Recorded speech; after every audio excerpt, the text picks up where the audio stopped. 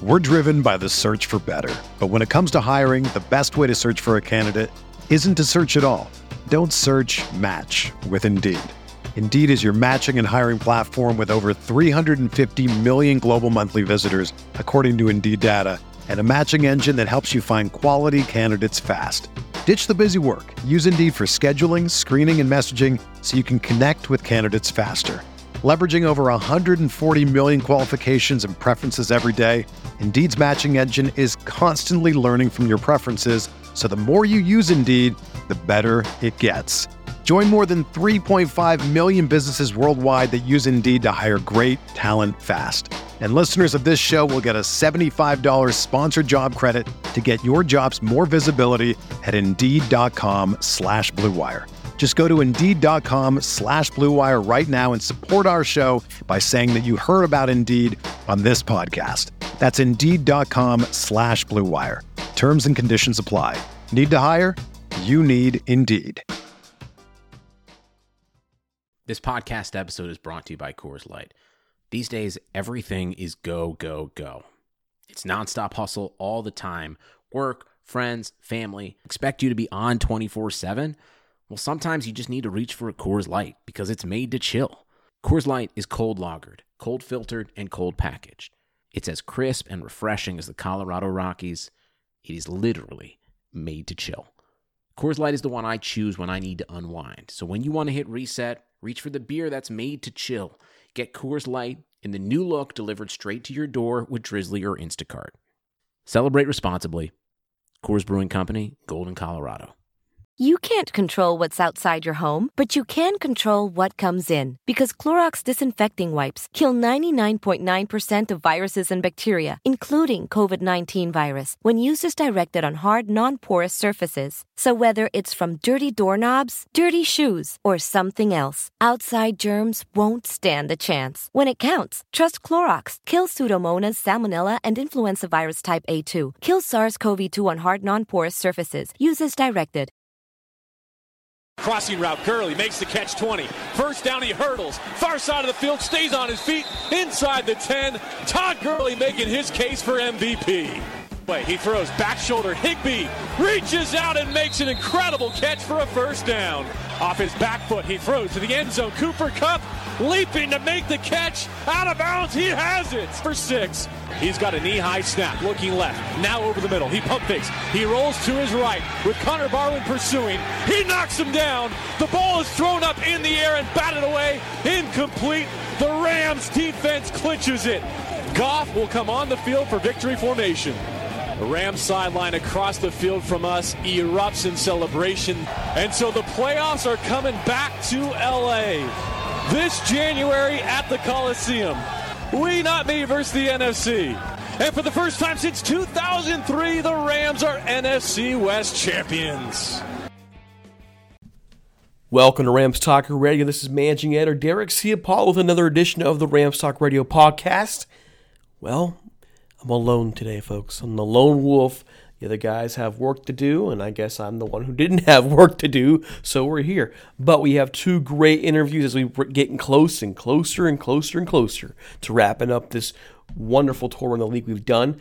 Today, we have Joe Malfa from TurnOnTheJets.com and Dennis Walsh from Keep Poundin' Podcast. Joe will break down the rather active New York Jets offseason. Then we'll check in with Dennis to see what the Panthers have done to address their roster needs in free agency and the draft. But before we go, hey, I cannot ignore the wonderful sponsor we have who helps make this show possible. It's summertime in SoCal, which means sun, hot weather, visits to the pool. Well, if you're looking to remodel, resurface, or even put in a new pool, check out Jayhawk Pool Plastering and Remodeling at 4780 East Wesley Avenue in Anaheim, California. Jayhawk Pool Plastering and Remodeling serves Orange County in the Southland and are run by Jay Hawk, the eldest son of former Ram John Hawk. He built his business on a mantra of fantastic results and amazing customer service. You don't believe me? Head on over to jayhawkpools.com and take a look at their work. You can see their quality in their finishes, the testimonies they have provided from other customers in the past. They're all there. If you're looking to remodel, resurface, or even put in a new pool, give Jayhawk a call at 714-695-0700. Again, that's 714-695-0700. You can also email them at info@jayhawkpools.com. Folks, it's a great opportunity to support our podcast and help fellow members of the Rams family. If you live out in that area, give Jayhawk Pool Plastering a call. You'll be glad you did. Okay, don't forget, folks, to help keep the lights on here, we're not asking for cash. We are just wanting your support. Head on over to iTunes. That 5-star review would be it's really big for us. It helps with the charts. It helps publicize us, get us more on the air for folks. You can subscribe on SoundCloud, Stitcher, iHeartRadio, Google Play, Android Player, FM. Don't forget, if you're an online radio listener, IEBeatRadio.com airs our show Wednesdays, Saturdays, and Sundays at 10 a.m. Pacific time. Folks, we're not asking for money. We're just asking for your support to hopefully attract more people who want to invest in us.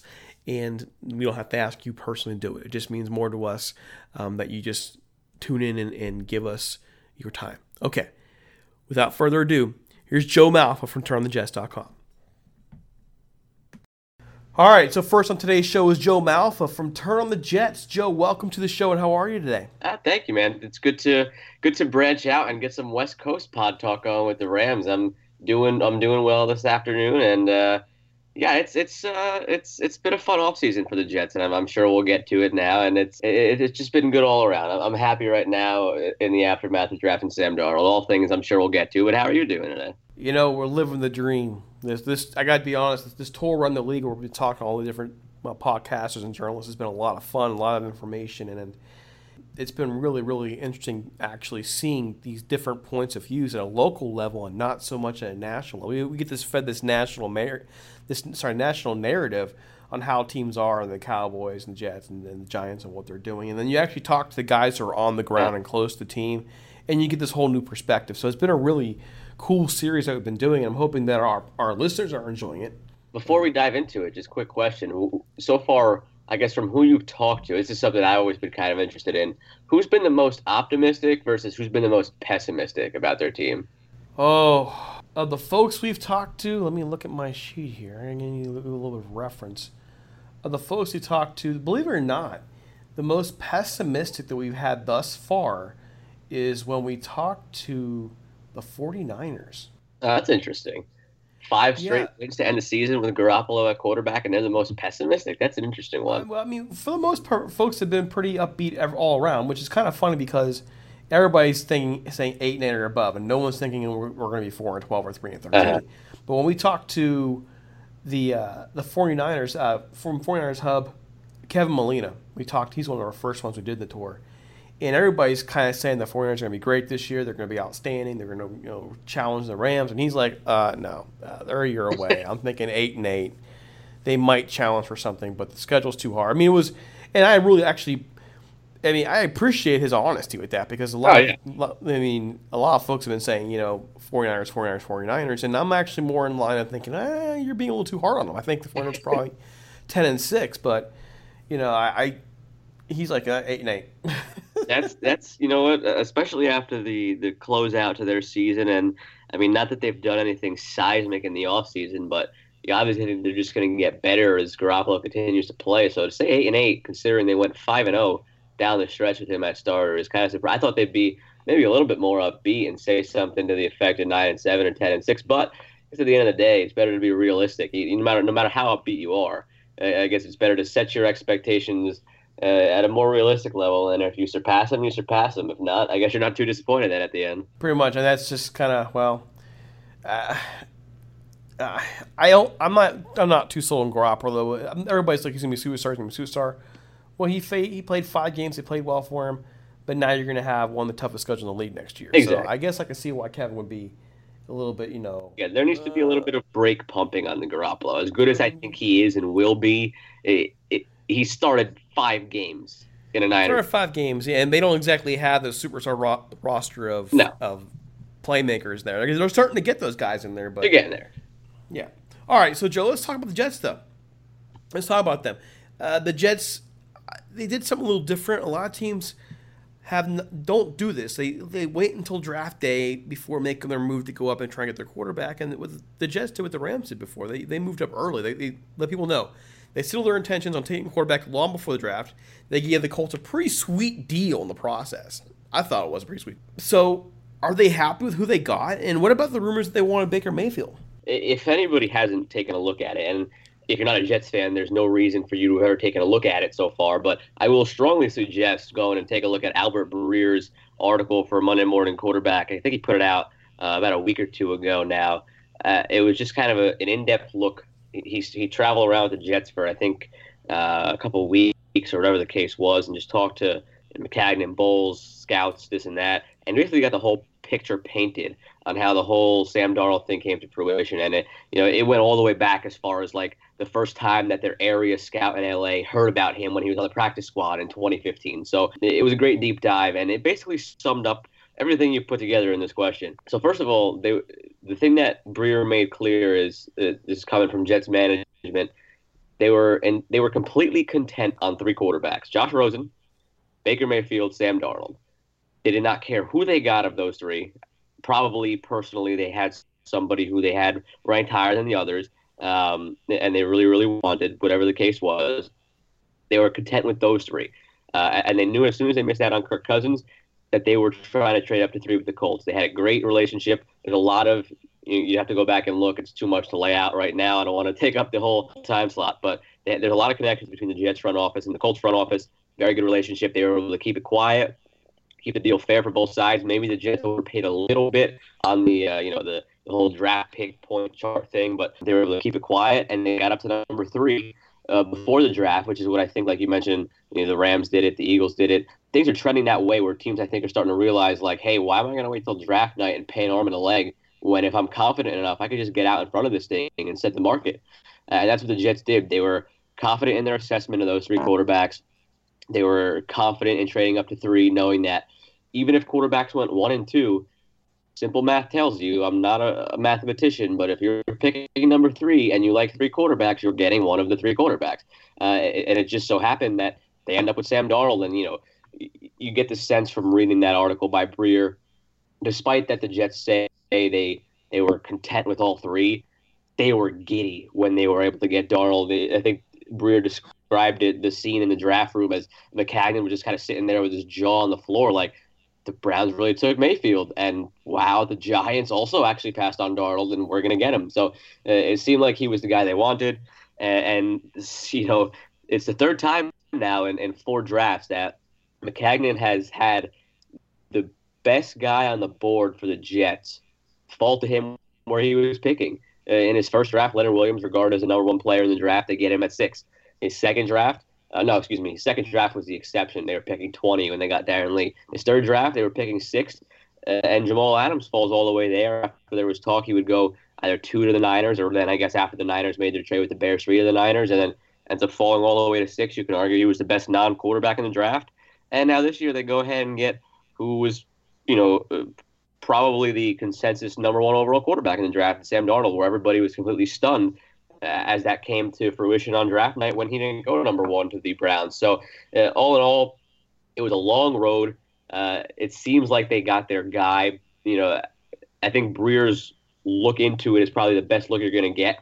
And judging based on that, if you haven't looked at it, I definitely suggest taking a look at it. It was, first of all, it was a great, very well-written article. And it was just a great look inside how this whole thing came to fruition. And I think the Jets got their guy. They might have overpaid a little bit, but it's better than what, you look at draft night. The Saints gave up next year's first-round pick to move from the back of the first round to the middle of the first round to pick a pass rusher. And the Jets were able to keep all their future first-round picks and go up and get the quarterback. So all in all, I think it was great for the Jets. Flip side of the Colts, I don't know if you've had their guy on yet or if you're going to have him coming up soon. It was a great deal for the Colts. They have so many holes.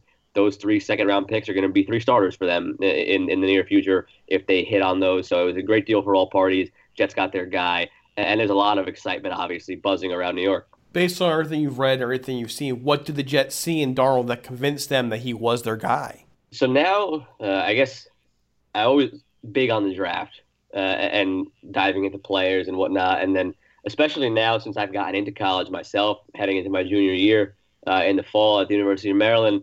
I've gotten that much more into college football, so I pretty much live and breathe college football as much as I do NFL football. And everything I've seen in Darnold from the time he took over last year, because USC obviously being a big program out in LA, they're always on national TV. They're kind of at this point, they're I guess the best comp is like the Lakers or the Knicks in the sense that they had a few really off years before Darnold really kind of brought them back.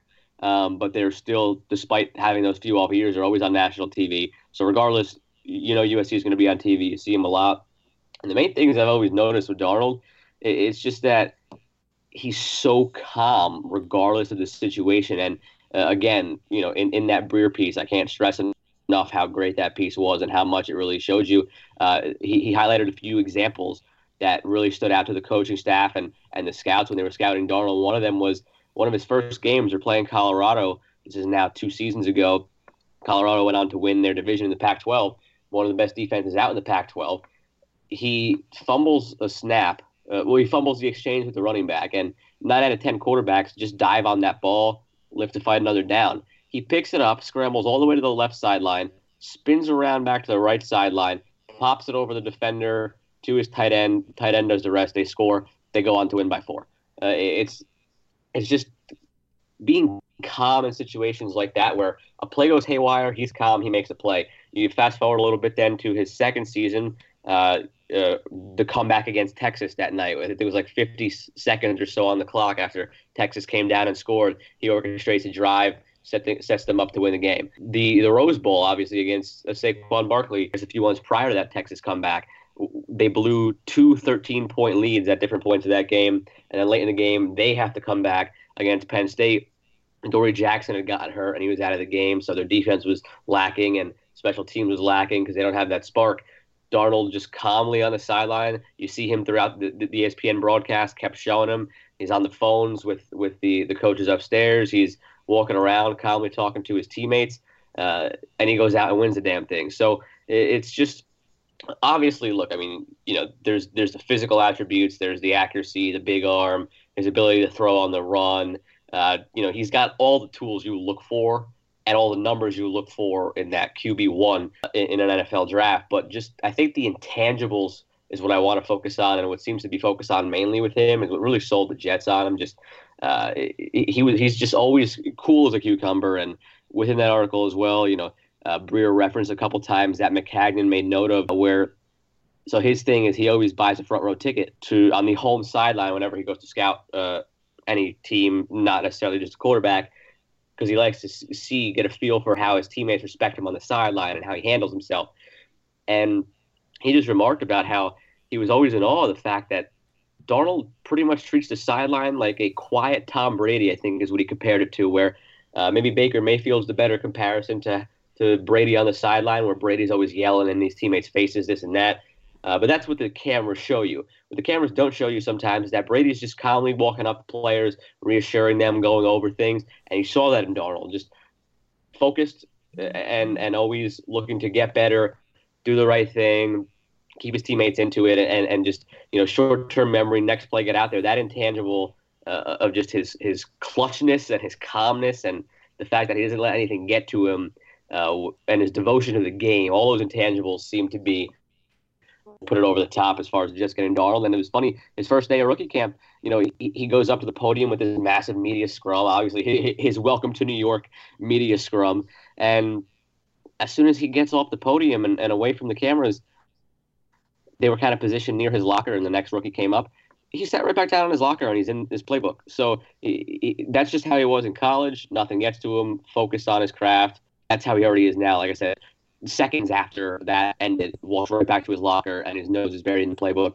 People are coming up, taking pictures in that, not focused on that. He's in that playbook. So the intangibles mostly is, I think, what sold the Jets on him, and couple that with the fact that he's got elite arm talent and able to move, make plays, and it's just a perfect package. I think, me personally, as I evaluated quarterbacks coming into this draft, I had him 1, Baker Mayfield 2, Josh Rosen 3, and I think the Jets got lucky that they got the number 1 guy, and the way things played out with the Browns falling in love with Mayfield and the Giants doing the asinine thing of taking the running back too. No matter how much I love Barkley and think he's going to be great, Eli Manning's not going to be around forever. and he's already shown signs of decline. So you fix that by drafting a running back who's going to be in the league for 8 years before his shelf life ends, instead of a quarterback who's going to be in it for 20. But whatever the case is, our crosstown rivals, thank you. And now we will hopefully reap the rewards of the next 20 years, Sam Darnold. Well, how did the Jets fare in the rest of the draft? What were their worst and their best picks? Aside from Darnold, obviously, he's got to be your best pick. You get a quarterback at number 3, and that's your centerpiece going forward.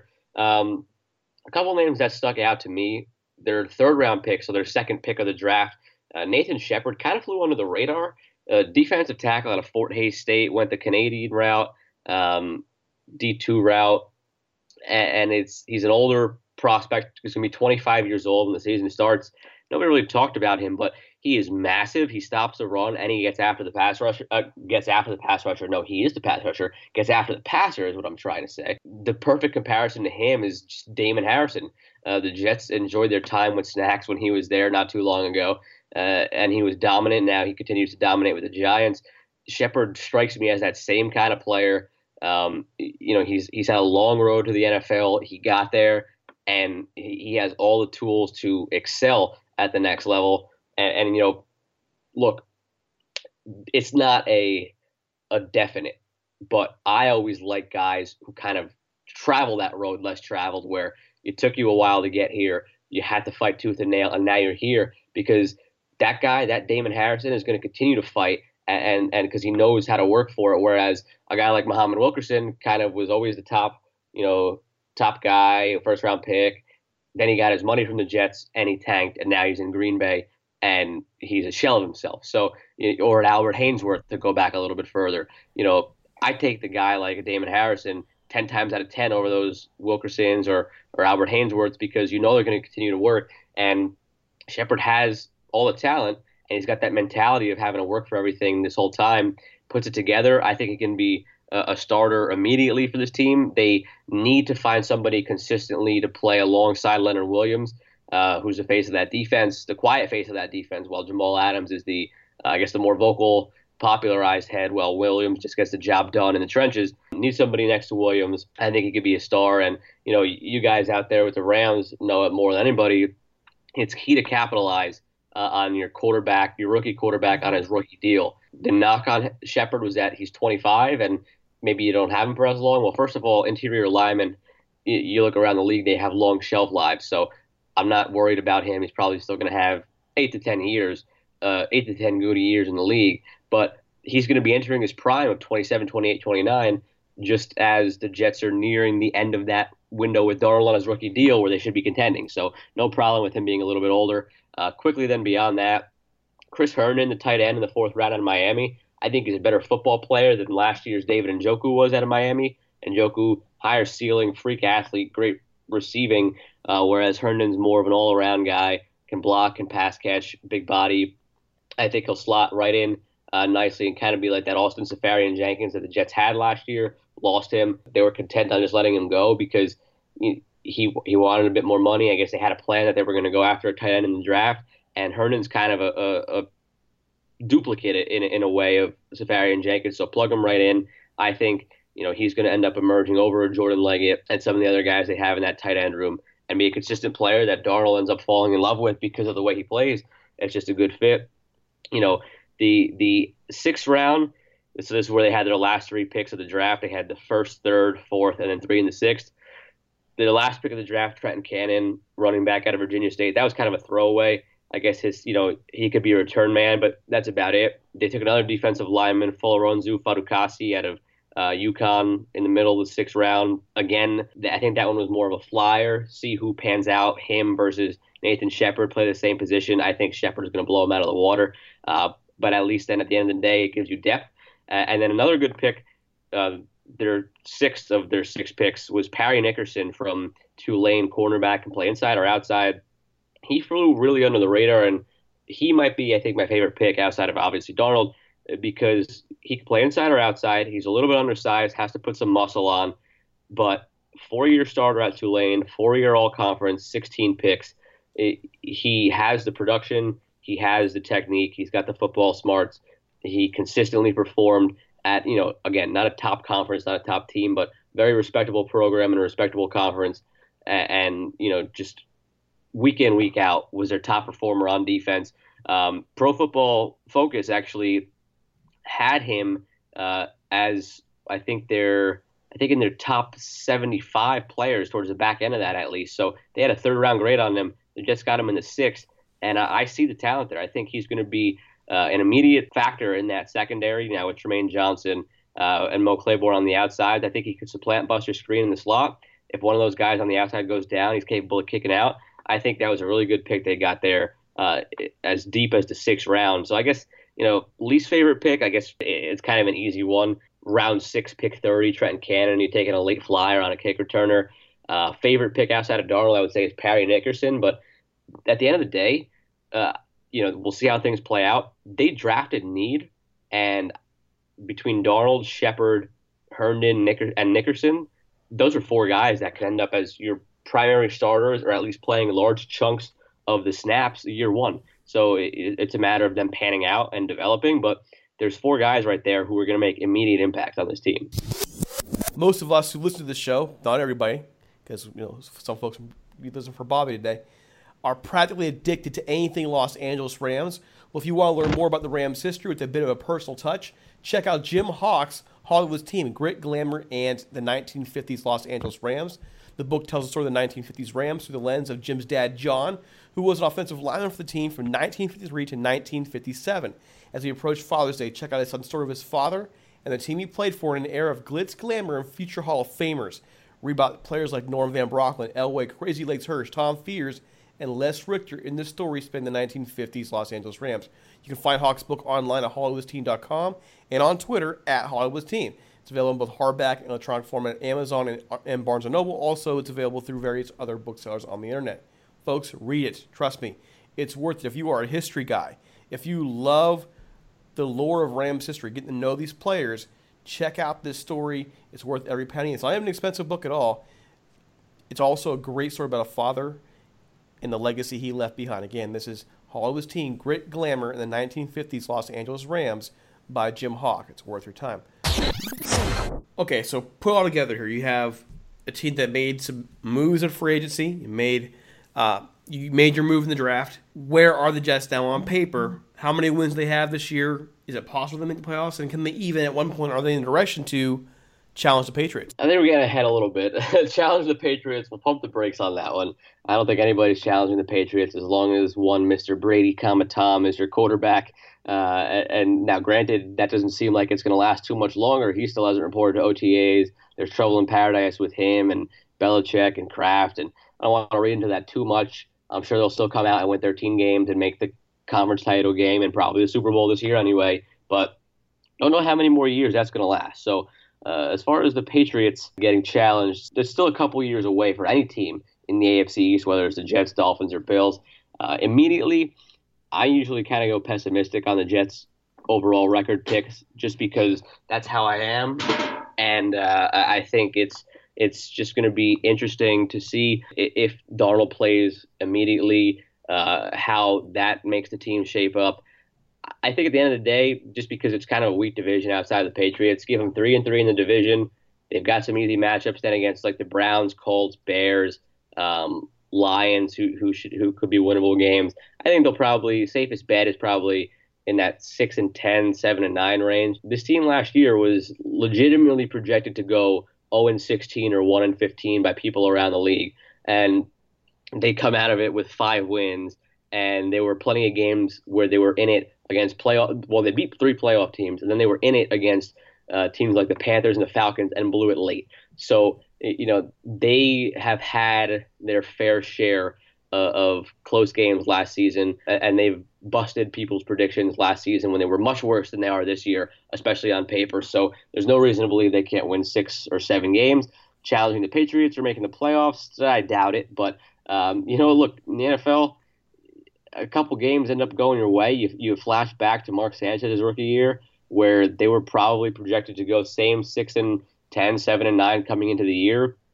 All of a sudden, the defense plays well. Sanchez is very competent.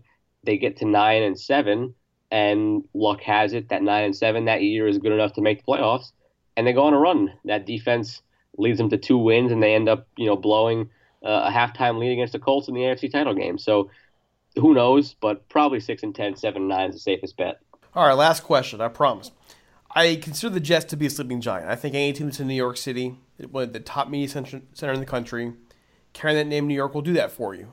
So, what the heck? What has historically held the Jets back from being elite power?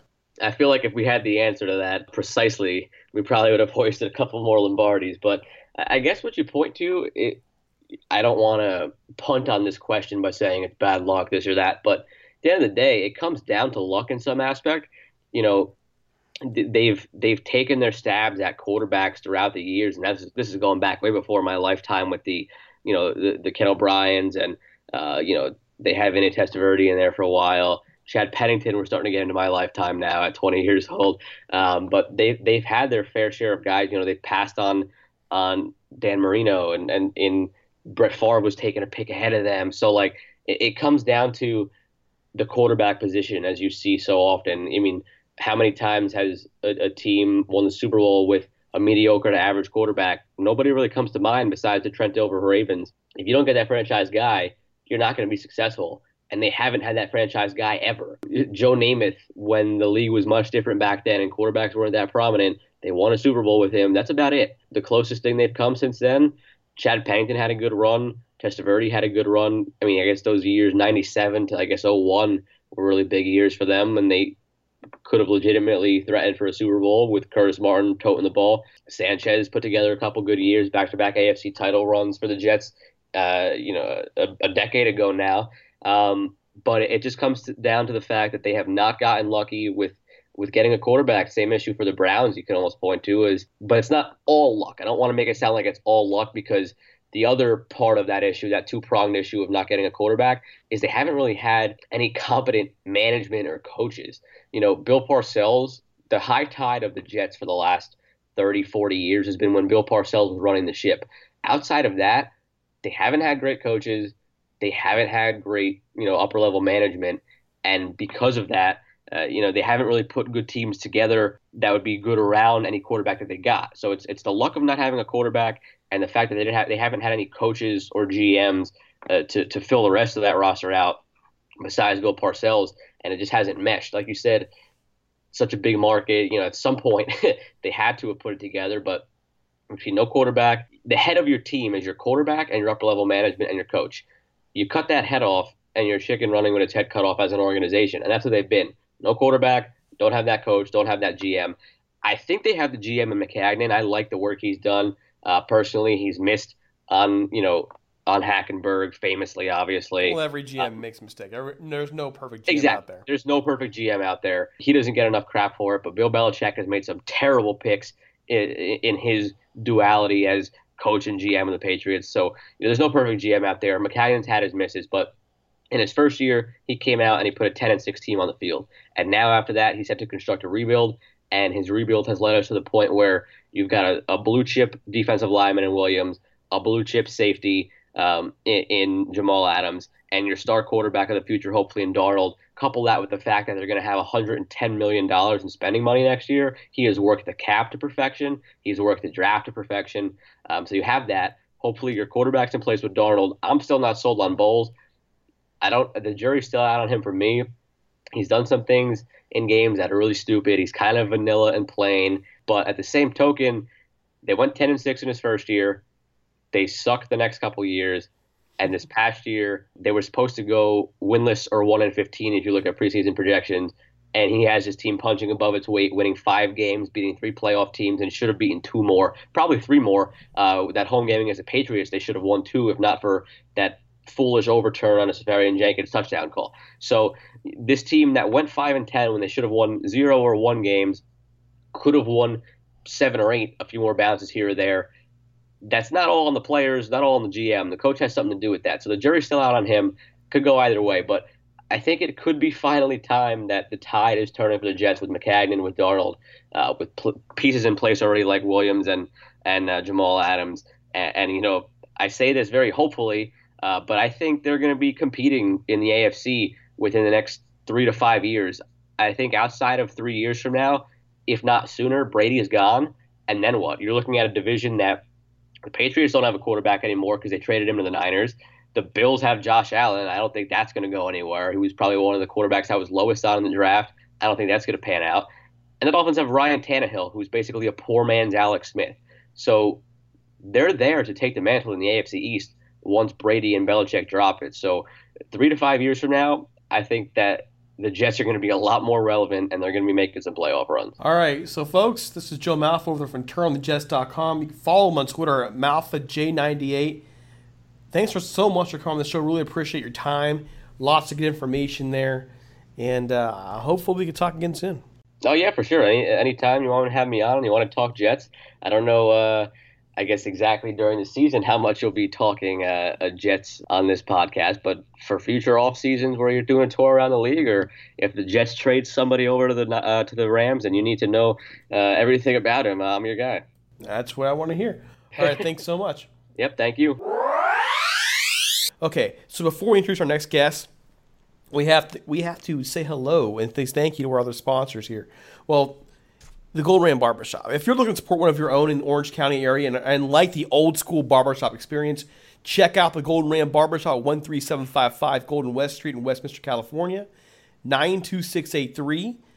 Sal Martinez opened up his shop as a shrine to the Rams on the day the team left for St. Louis and has kept the light on ever since. He's by appointment only, so give him a call at 714-894-RAMS. That's 7267. Use the promo code RAMSTALK so he knows we sent you and get a discount on an already affordable haircut. The Golden Ram Barbershop is open Monday through Friday, 8 a.m. to 6 p.m., and Saturday, 7 a.m. to 4 p.m. One more time, give Sal a call at 714-894-7267. Folks, a visit to his shop is worth it just to enjoy all the brands and memorabilia there. But Sal also provides an old school experience. He just talks Rams football, man. If you've seen the movies of all those barbershop things, it's wonderful. Okay, trust me, you won't regret it. He even managed to make my blockhead look somewhat attractive. Our next guest is Dennis Walsh from Keep Poundin' Podcast, covering the Carolina Panthers as part of the Riot Report. They call him Den. So, Den, how are you? I'm doing well, man. Happy to be here. Thanks for having me on. Folks, I got to tell you, when we contacted Den, he was like super enthusiastic. Some people are like, and some people are like, yeah. But this guy was like super yeah. It was awesome to get somebody who's really enthusiastic about talking about their team. It's rare. We get that come April and May, and then once the draft's over, folks just want to shut down for a while. But we don't shut down. We talk football. So, of course, man. I'm glad to have that kind of conversation in mind with somebody else who just wants to talk football. So right away, Den, from the outside looking in, the Panthers are a bit confusing. They always seem to have the pieces to dominate, including a starting quarterback as talented like Cam Newton, but something always seems to stop them from taking the next step and winning a Super Bowl. So I'm referring to things like Newton's inconsistency, receiver issues, you name it. Something always seems to pop up. So what is your take on the direction of the Panthers organization, and have they taken the actions needed to finally get over the hump? I totally agree with that. Every year it's something that comes up, whether I hate to use the excuse of injury, but I really do think that was the big one this year. You look at the Panthers receiving core last year, and three of the top four guys in their stats aren't even on the team anymore. And then of course Greg Olsen being hurt was actually the 4th or 5th ranked receiver. So Cam going into the playoffs with people like Brenton Burston and Kalen Clay, and you can say what you will about Cam in that playoff game versus Saints, that's just not going to get it done. So last year was kind of a tough one to kind of gauge, but yeah, we joke about it all the time. The Panthers are a team that will beat the teams they shouldn't and lose to beat the teams they shouldn't and lose to the teams they shouldn't. Kind of saw that last year, going into New England and beating the Patriots and then losing to the Bears. So kind of a tough team to gauge, but yeah, this year, as far as the offseason and the draft, we have a lot to be excited for. We really have a new team. I mean, from the coaching to everyone. I mean, we have a new offensive coordinator, new defensive coordinator, a new owner, just on the executive side, but also the team itself. Finally parting ways with Jonathan Stewart, picking up C.J. Anderson, which we're all pumped about. And it was really an offseason of finally getting Cam some weapons. And like you said, right now on paper, everyone here in Charlotte is pretty enthusiastic about the season, but we really got to see these guys on the field first. Okay, well, Well, explain a couple things for us here. Jerry Richardson, is he officially no longer the owner? I mean, we're on the outside looking in. What's the story of the ownership there? Yes. So just this week, actually, David Tepper, who was a minority owner for the Steelers, has purchased the team technically. It does have to pass the owner meeting in Atlanta, I believe, which is I don't have the exact date, but coming up in a few weeks, which it's expected to pass unanimously. But before we can put the final signature on that, it does have to go through that process. But it does look like David Tepper, billionaire hedge fund owner, has purchased the team for $2.275 billion, which is actually a record for a sale in U.S. sports. So, change. Yeah, exactly. All straight cash too. So that's nice. All right, so that's resolved. So coming into this and last season and so on and so forth, how did the Panthers handle all the distractions that came from Jerry Richardson's issues? And, well, really, were they even a distraction at all for the team? Jerry's kind of been the guy that's kind of lurked in the shadows. He was never a face of the Panthers, really. I mean, you've heard about him. You'd see photos of him. You'd see, things that he said. But he was never a guy that was media accessible. So even from the team themselves, they actually came out and said during the whole process that, they've only dealt with Jerry a few times. I mean, even Greg Olsen, being kind of a veteran, said that the only times he's really, met and dealt with Jerry Richardson was on, contract extensions or offers. And then the one time that he flew Greg's family out to Boston for Greg's son's heart surgery. But besides that, he really had no, obviously those are positive stories. So that's kind of his experience of Jerry Richardson. So you could see it was kind of tough for even the players to talk in a negative way about him. Not saying what Jerry did was right, but what I'm saying is the players really didn't really know this guy that well. And a lot of times, the only time they did know him is when, he was giving them money. So they were kind of put in an awkward spot to talk about the allegations and all. Now, with Richardson being, let's walk that way. By the way, with what he tried to pull in Los Angeles, I can tell you the fans out here aren't sad to see him go. I just wanted to point that out. I mean, the fans out here saw him try to keep the Rams from coming back and tried to use his power in the league to do so. So it's kind of fitting to us to see him lose that power and lose it in, well, spectacular manner. Gone. It was a tough way to go out as far as a personal exit from the team. But I can tell you a lot of people in Panthers fans really have no real opinion on him, and if any, it's actually negative at this point. We're actually happy to see him go. It was kind of a dark shadow over the team. Obviously, you don't want to have a team go through that, but a lot of things over the years have kind of been frowned upon.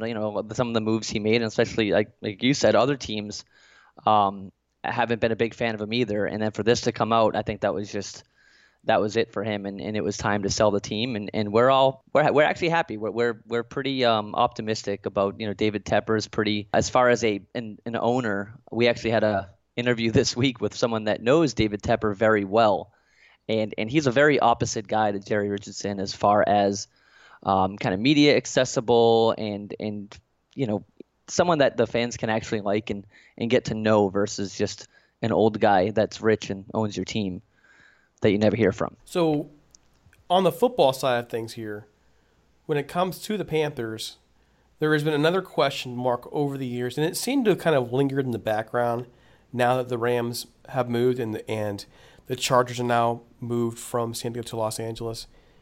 Is there any real reason to think the Panthers could move? I've always thought it was a BS thing. I thought it was something that was being used in the news to try and drum up stuff. I don't see it happening, but let's lay it to rest for those who aren't as familiar with the organization. Is there any chance this team could move down the line? That is a worry, and that came up actually in this whole process was, the Panthers are actually signed to be in Charlotte just through this year.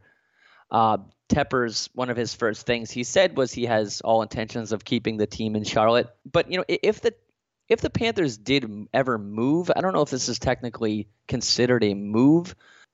I don't think it's possible, but it is a possibility that they would move more towards the South Carolina side of it, but basically just move out of Charlotte and not move too far, more or less move the stadium versus moving the city completely. That has been something that's been talked about, but as far as Charlotte, the city, I mean, it's such a huge sports city, and I really think the NFL personally wants to keep a team in Charlotte.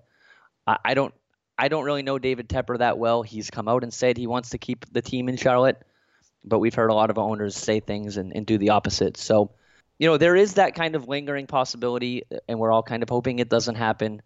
Like I said, the only thing I think would be more likely to happen is them to move to become more of kind of a two states thing versus just being in Charlotte. All right, so the actual football matters now. The team heads into free agency. They make some moves. You kind of hinted at it earlier when you were talking very positively about what they were doing. So let's just flesh it out. How do you feel about the Panthers' moves in free agency, and do they add enough pieces to fix some of those holes or weaknesses on the roster? I do think they addressed a lot of the holes. I mean, one of the biggest hole, and it's not kind of the funnest one to talk about, Andrew Norwell. As far as the Panthers, you very rarely see pressure come up the middle on them. I mean, obviously we all watch Super Bowl 50. No one could even contain Von Miller on the end. With Matt Khalil on the left tackle, that's a whole different story. But that hole with Andrew Norwell being in the middle now is a concern. Letting a Pro Bowl guard, one of the highest paid guards now in the NFL, go with really no replacement for him. They didn't really address that in the draft or in free agency. They did bring in Jeremiah Searles from the Vikings. Definitely kind of a drop off there. But one thing about Andrew Norwell is he was an undrafted free agent. A lot of people don't know that. People like also Josh Norman, who's now obviously not on the Panthers, was a 5th round pick. We can talk about the whole Tom Brady thing. So the Panthers have kind of been in that whole campaign of you don't necessarily have to draft the highest guard. These guys can be found. It's a little bit of a risk, but that's kind of one of the holes I would say is making Panthers fans a little nervous.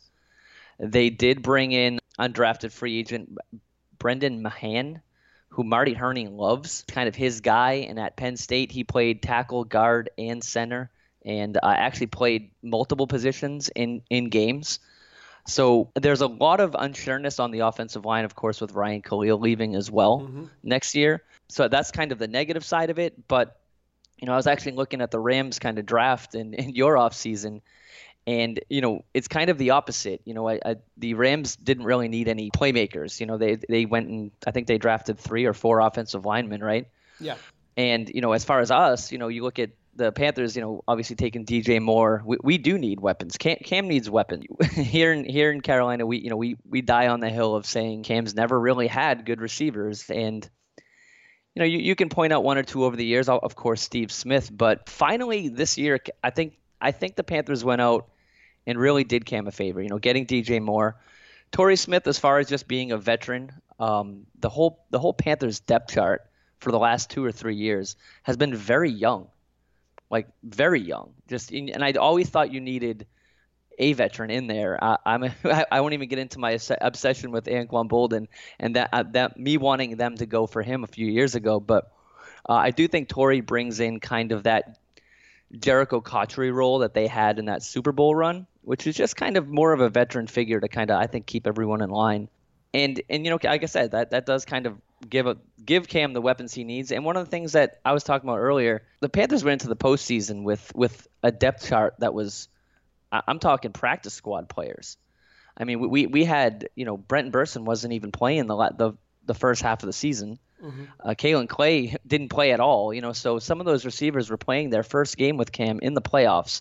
Of course, them losing Damiere Byrd, Curtis Samuel, and Greg Olsen for most of the year. So I think it was a little bit of bad luck last year when you take a healthy depth chart and you add DJ Moore to that and you add Torrey Smith to that. I think the Panthers have finally given Cam probably one of the best wide receiver depth charts he's had here in Carolina. Well, then you signed Dontari Poe, right? Yes, yeah. As far as the defensive side, we're letting Star Lotulelei go. I think Poe is an upgrade. One thing about Star is one of the best run stoppers in the league, but Star very rarely actually got pressure on the quarterback. So, and some might argue that was, his job was just to kind of take up a bunch of defenders, which he did well. And like I said, one of the best run stoppers. Letting him go in free agency to the Bills, and which is we call Panthers North now, because basically everyone that leaves the Panthers goes to the Bills. But adding Poe there, I think you do get a lot of what Starr gave you with an upgrade in the passing, pass rush. So him and Short coming up the middle, and of course Peppers and Addison on the ends there of that defensive line is I would say at least top 5 in the NFL, probably even a little better. And then of course you got people like Kuechly, Davis out for 4 games, but in Shaq Thompson behind them. Nothing wrong with that front 7 going into 2018 here. As far as the secondary though, that was one of the biggest concerns for everyone.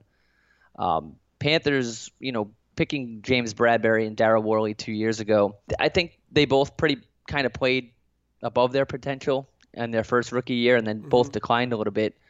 Panthers secondary was trash last year. A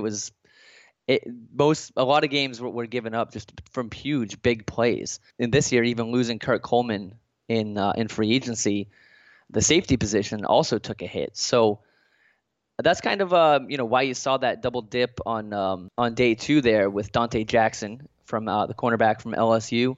He's actually the fastest player, arguably the fastest player in this year's draft, and definitely can talk some game. They're already calling him the next Josh Norman, which I think is very unfair to his playing, but basically just because of his trash talk on the field.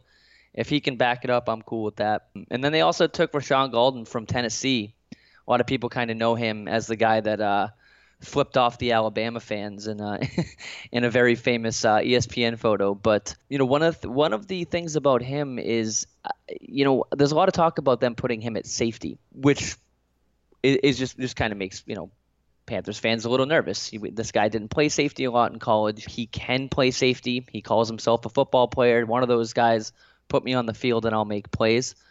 So definitely some bright sides. I mean, definitely addressing the right positions in the top 3 picks. And then, of course, the trade of Daryl Worley going to the Eagles for Torrey Smith, and then he ended up actually getting arrested and is now on the Raiders. But a lot of people weren't too happy with letting a rookie value go and signing a veteran receiver. I do think that hopefully Jackson with Bradbury out there, and they actually did go sign Ross Cockrell too from the Giants. So kind of a whole new secondary for the Panthers this year, and that was their biggest weakness last year. So I'm optimistic about the moves they made, both in the kind of the playmaker speed positions as well as the secondary. We'll wrap them all together here, especially the draft. With the draft itself, I thought you guys did a great job. DJ Moore, Dante Jackson, 2 solid picks. There are those who thought that Dante Jackson would be taken in the first round. Overall, though, how do you grade this draft? Who are your best picks and your worst picks? I mean, I've seen grades from C's to A's, and to me, I do think this is a good draft. I mean, I don't want to just give them an A because it's my team. I mean, I think it would be kind of around the A minus B plus with kind of the negative being that they didn't address the offensive line, which was one of their biggest holes. But when you have some holes that are as bad as the hole that they had in the secondary, then you kind of, and then there's kind of that whole, silver lining on the Andrew Norwell thing is, hey, listen, that guy wasn't drafted. What's to say we can't do that again? And I think that's kind of where we're at as far as the draft grades is the people who are going to grade it on the lower end of things are going to say that they didn't address the offensive line. And whether that matters or not, to your personal grading, everyone does it differently. Some can say having a faster offense can make you have less of an offensive line. You don't have, if you get the ball out quick enough, you don't need that all-pro guard there. So as far as the speed that they have now with DJ Moore, Curtis Samuel, of course, Christian McCaffrey now in his second year, and then just Cam in general, for me, that makes me that made me want them to address the secondary more than really just spending one of those top 3-4 picks on an offensive lineman. The one offensive lineman I kind of was high on was Isaiah Wynn, who I'm actually here in Boston, so the Patriots has always kind of been a thorn in my side thing, and they took him to pick before. So I know that Norv Turner loved DJ Moore, but I do wonder if there would have been a consideration at Isaiah Wynn there. But I guess we'll never know that. So I like I said, I'll give them that A-, B+. I do love the pick of Ian Thomas, the tight end from Indiana. I know he only played 11 games, but Norv and Ron are pretty high on him, kind of not really comparing him, of course, because he's a rookie, but saying he reminds them of Antonio Gates, just the way that he runs the routes, that his size is very similar. We've always wanted that 2 tight end set back here in Carolina. Ed Dixon, he's an okay guy, but he's not going to give you that year like Cam's rookie year, actually. He had the 2 tight end set there of Olsen and Shockey. And, we've always wanted to see that a little more. So I think Ian Thomas has such a high ceiling, getting him at pick 101. And then another guy, the pick next behind him was 136. They went with Marquise Haynes from Ole Miss. And he just supplies some explosive speed off the end. Get a look pass this year with Julius Peppers. So those 2 picks are kind of, as far as their ceilings, I'm liking them. I love Dante Jackson. I had him on my mock draft, and I love DJ Moore. So, and then they addressed the secondary between those. So again, I'm optimistic about their draft this year. All right. So how confident are you that Newton can now lead this team to a Super Bowl title? Pretty confident. I'm going in now full bore. The problem is the NFC is just so stacked now. I mean, just getting out of our division is a battle in itself. I mean, the Saints and the Falcons are just they all what was they? Well, they all have 11 wins last year, maybe 10 wins from the Falcons. Did. So I mean, it's tough. I mean, the gauntlet of getting out of the NFC South is, like I said, had actually depleted this team pretty much from when they got into the playoffs, going into that Saints game, which Cam, I don't know, kind of reminded me of LeBron James in game 2. Cam has almost 400 yards, should have had like 4 touchdowns, and they still can't get it done. And due to dropped touchdown from Kalen Clay, missed field goal, it's almost like it's tough to get everyone on the same page sometimes. So as long as this wide receiver depth chart can stay healthy. And, I think one of the under-the-radar things I mentioned earlier about the offseason was C.J. Anderson. As far as the money they got him for, and as far as his production lately, you could almost argue that that's an upgrade over Jonathan Stewart. And, him taking kind of that short yardage gain roll off McCaffrey. McCaffrey's not going to be the guy running up the middle. I mean, Christian McCaffrey was the Panthers' leading receiver last year. So still, needing to pound the rock there. Cam leading the team last year in rushing, of course. But with all the pieces in place and without hitting a depleted depth chart of weapons for Cam to throw to, I do think they have a shot this year, really, to go pretty deep into the playoffs. The safety position is kind of scary, but really that's in, obviously, the Norwell, like I talked about. But really, this is a pretty similar team to last year, with a few upgrades and a lot more speed. All right, so you weren't exactly ready to go Super Bowl title, but you just mentioned how this conference is stacked. And by the way, I'm going to say this. I think that any one of the top 4 teams in the NFC will beat the AFC right now. Maybe top 5. I think that it's that deep. And the Falcons had 10 wins last year and it got all the way to what? Was it the AFC? Was it the NFC channel? No, sorry, the NFC division playoff. Right. They gave Philadelphia a run for their money. It arguably should have won that game. They arguably, yeah. And, I mean, they had a first down. I think it was first and goal from inside the 5, and they passed the ball 3 times. And that sounds familiar, doesn't it? It does. It does sound familiar. So, where are we putting the pecking order? Where are the Panthers in that stacked NFC? Heck, where are they in the NFC South? I mean, that's the first question. Is right now I don't think you can put the Panthers above the Saints.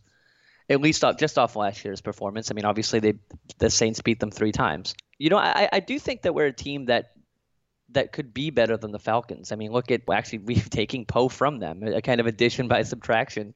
I think that the obviously the biggest thing with the Falcons is their passing attack versus our secondary is such a mismatch. So how do you manage that defensively?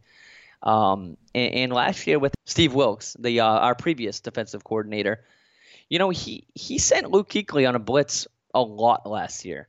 And that's really probably the worst thing that we can be doing with the way that Luke can cover.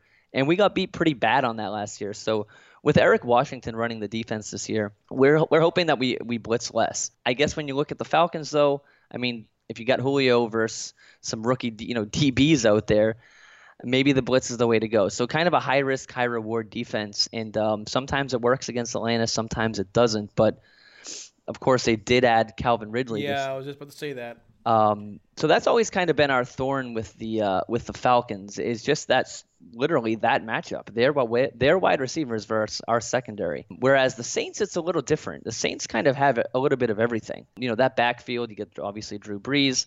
Their receivers are great, but it's not as I don't know. I just feel like it's a little more difficult now for the Panthers to kind of figure out the Saints defensively, where you kind of know what you're getting with the Falcons. But so I'll put the Panthers in a close second place behind the Saints. As far as the NFC as a whole, I mean, look at last year. You're some of the top teams in their divisions were getting wild cards barely. 3 teams, I mean, from the NFC South, of course, making the playoffs. I don't know. I think the Panthers would be another wild card team this year if they did make. I don't think that they'll win the division. If that's, I guess that's the way to answer your question. But I think they can make the playoffs as long as they can have that record that they did last year.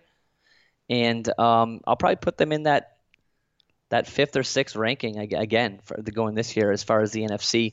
We will see what we can get with Philadelphia this year. So I don't know how they're going to be, but we do head to their house earlier in the season. So we'll I guess we'll go up against. You'll see how that goes real quick. Yeah, exactly. But of course, put the Rams up there as well. All these teams just have speed, and really the thing about the NFC now is it used to be such a defensive league where now it's just high-powered offenses. And I'm not so much worried about our lack of scoring versus our just lack of being able to stop the other team scoring. So it is more a defensive thing. Granted, how I just mentioned how good our front seven is, it's really going to be a team effort out there to stop some of these offensive masterminds like the Rams and the Saints, and I guess you could put the Falcons up there too. And they did that. The NFC made that switch because they had to. You started seeing the Colts under Peyton Manning.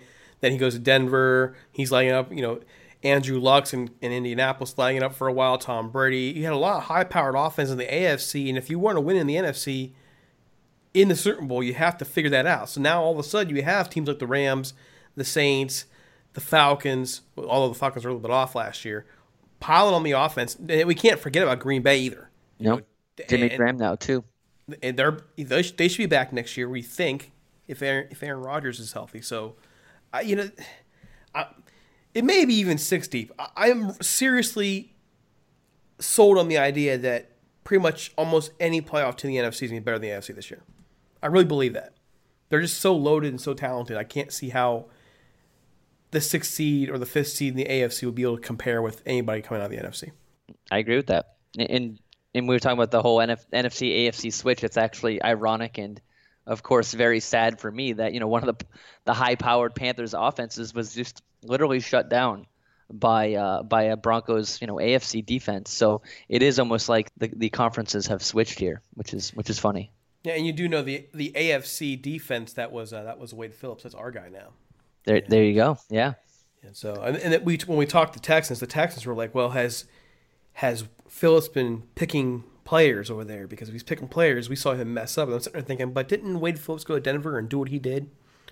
So we'll see. I think that made it a very easy decision for Talib too. So yes. that all makes sense. It did. All right. So we kept you way too long. This was a lot of information. Probably one of the more informative ones we've had thus far.